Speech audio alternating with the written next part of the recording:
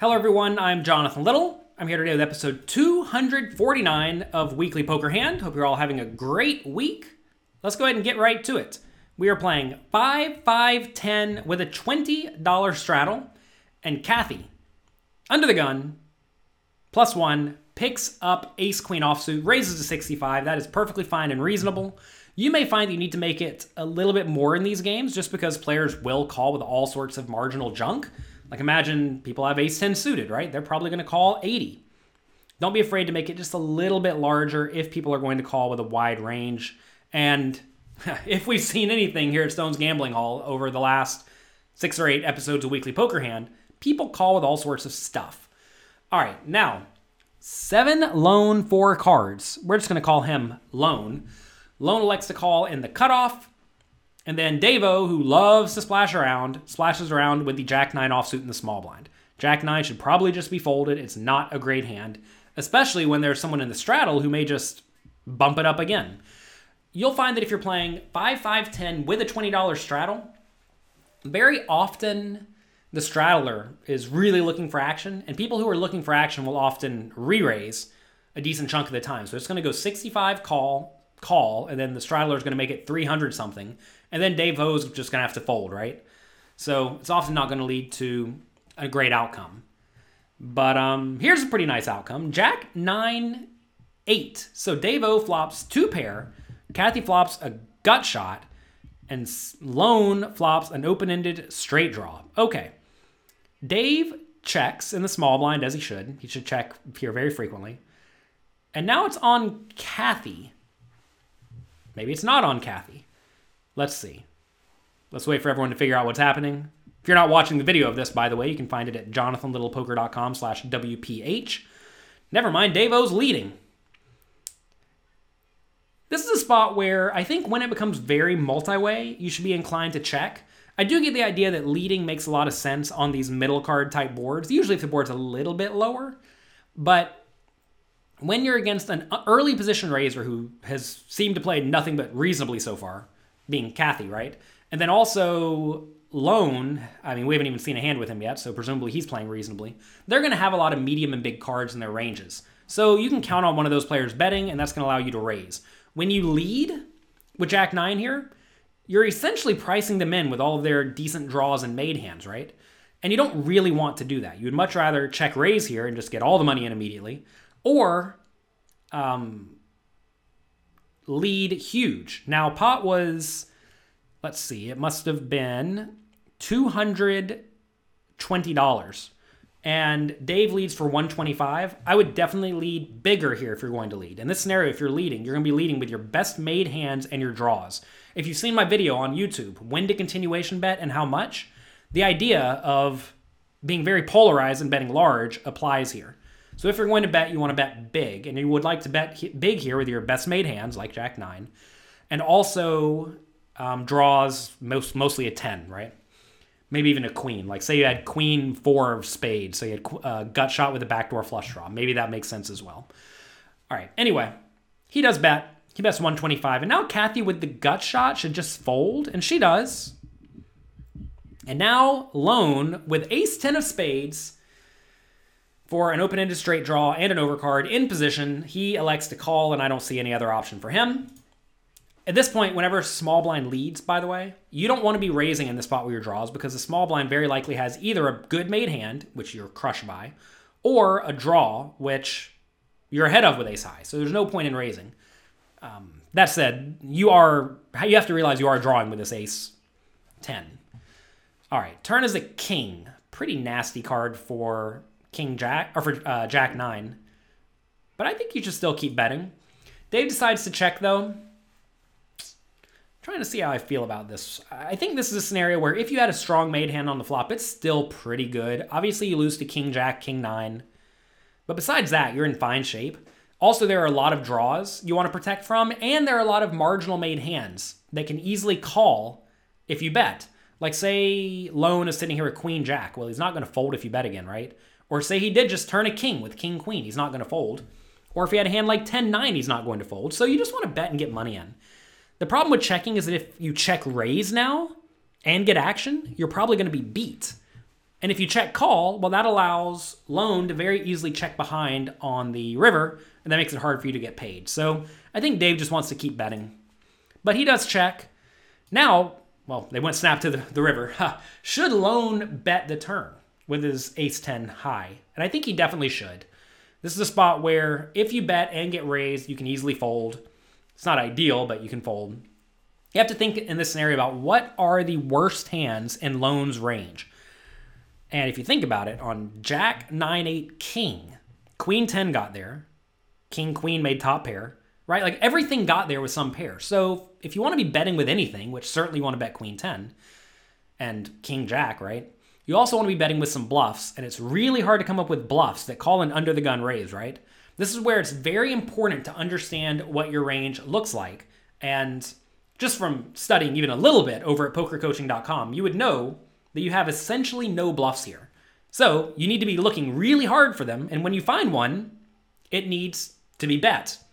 And right here, the ace-10 is a very obvious bet in my mind.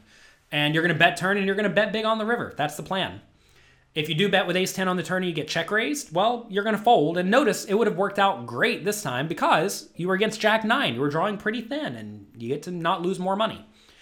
So I think this is a pretty easy bet for Lone in this spot on the turn, but he doesn't. River is a 9, giving Dave-O, who I said should fold pre-flop, a full house. Sometimes when you splash around, well, you'll get there. Dave should definitely bet again. Same story.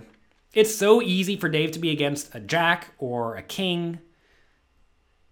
I don't think you can go too big here. Pot's 480. I think if you bet too big, you're going to have a tough time getting paid. This is one of these unfortunate spots where you have the nuts, or these effective nuts, but if you bet big, your opponent just can't call you very often. So I would bet on the bigger side.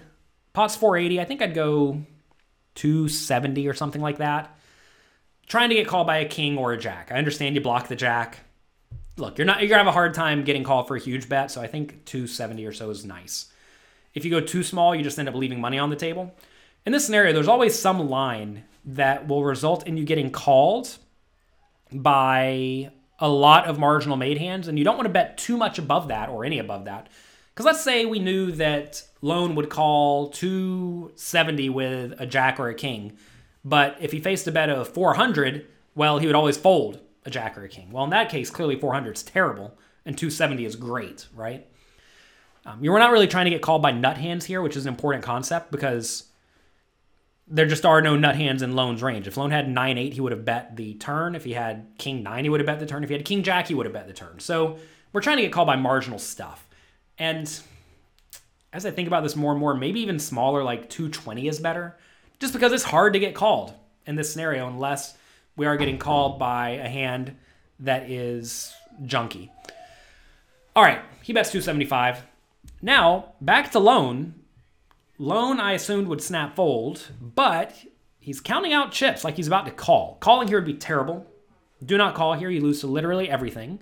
What about raising? I would be very cautious with raising in this scenario because think about Dave-O's range, right? He led the flop, check turn, which is weird, and now he's betting again on this river. Think about the leading range. Go back to thinking about the leading range for Dave. It should be a lot of two pairs, which just got there on the river, right? Jack-9 and 9-8 got there, and they're not folding. It could be sets. Those aren't folding either. And it could be bluffs. But again, what bluffs are there? Ace-10, right? You block Ace-10. It could be a hand like maybe Queen-4 of spades, like I said, but Queen-4 of spades, you beat that too, interestingly enough. Maybe he's reading into the bet size, thinking that Dave-O would always bet bigger with his nut hands, but I think, like I just said, that would be an obvious mistake in this spot. So I like the idea of bluffing with some of your hands that are the worst hands in your range, but this is not a good one to do it with because you block a lot of the draws, right? You block backdoor ace-high flush draw, like ace-7 of spades that may lead the flop. You block random 10s, like 10-6 that may lead the flop. So this is not the hand to do this with. I think if you're going to be raising the river, it used to be a hand like Jack-8, but you bet Jack-8 on the turn. I guess you need to be raising a hand like 8-7, Would you even call a flop bet with 8-7? Probably not. This is a weird spot, right? In theory, if you have no bluffs besides like this exact ace-10, I guess you just need to use it as a bluff raise because you're bluffing. You're raising for value on the river some portion of the time, but I don't see this succeeding very often. Not because we can see the cards, but just in general. That said, it sure is strong. So the bet was at 275. Let's see how much Lone made it. They're only 1,000 behind. Lone made it 500 more, so 775 into a 1,500 pot. If he picks up the pot a third of the time, he immediately profits, assuming these graphics are right. So will Dave fold a third of his range? I think that's roughly what we're looking at. Maybe the stacks are wrong. I'm not entirely sure. So will Dave fold a third of his range in this scenario? Very possibly. I don't know. It's a weird spot. Go to pokercoaching.com. Maybe we'll do a homework question about this because this is a dicey one. I don't think this is going to work very often, though, especially due to the flop lead. If there wasn't a flop lead, this hand would be very different. You know, a problem that a lot of poker players have is they try to transfer various experiences they've had in hands that were similar but different to specific situations. And like, how often does it go flop lead, check on the turn, and then bet river, and then raise? It's just like doesn't happen, right? So this is a scenario where it's very important to really drill down and think about your opponent's range. And here, I think Dave O is going to end up with a lot of boats on the river. If your opponent has lots of boats, obviously you just don't want to bluff. So anyway, back over to Dave O, and he instantly went all in. I think that's probably a mistake too, because if you think about Lone's range at this point, Lone is going to have to raise the river. Like, what's he even going to have? He's going to have a boat, which, you know, you lose to King 9 and you lose to pocket kings, which he probably doesn't have. You lose to pocket jacks, which you block. I guess you beat 9-8, but I don't know if you need to be raising in this spot. This is close. I mean, this depends entirely on how often Lone is going to call the raise with Queen 10 or just a naked 9, right? Also, if you have a 9 here on the river, by the way, don't raise the river with just a 9. Just call the bet, because whenever you get called, you're often going to be in very bad shape. But I think in this scenario, the prudent line is definitely just to call in Dave O's shoes, because there actually are combinations of hands that you lose to. They're not likely to have been played in this way, but they exist. And you have to understand that you don't necessarily know how your opponent is going to play. Therefore, sometimes being a little bit cautious when a boatload of money is going in the pot is ideal. That said, well, now Lone would be insane to call. He's sitting here thinking for a while. It's as if he's counting the pot or something. In this scenario, I don't think there's any merit in saving face, especially when you're playing on TV, right? People are going to be able to see your cards. Just fold. And if anything, it makes people afraid if you can raise this river and then just snap fold, because you know what you're doing, right? I know this is the bottom of my range. I know I'm bluffing with it. I'm supposed to do this. And yes, it failed. It failed. I don't care. Moving on with my life, right? So anyway, he eventually folds, and that was a doozy. I want to thank you all for being here today. Have fun in your games. I hope you guys get to play in fun, action-packed games just like at Snone's Gambling Hall. That is what I wish for all of you for this week. Have fun, good luck, and I'll talk to you next time.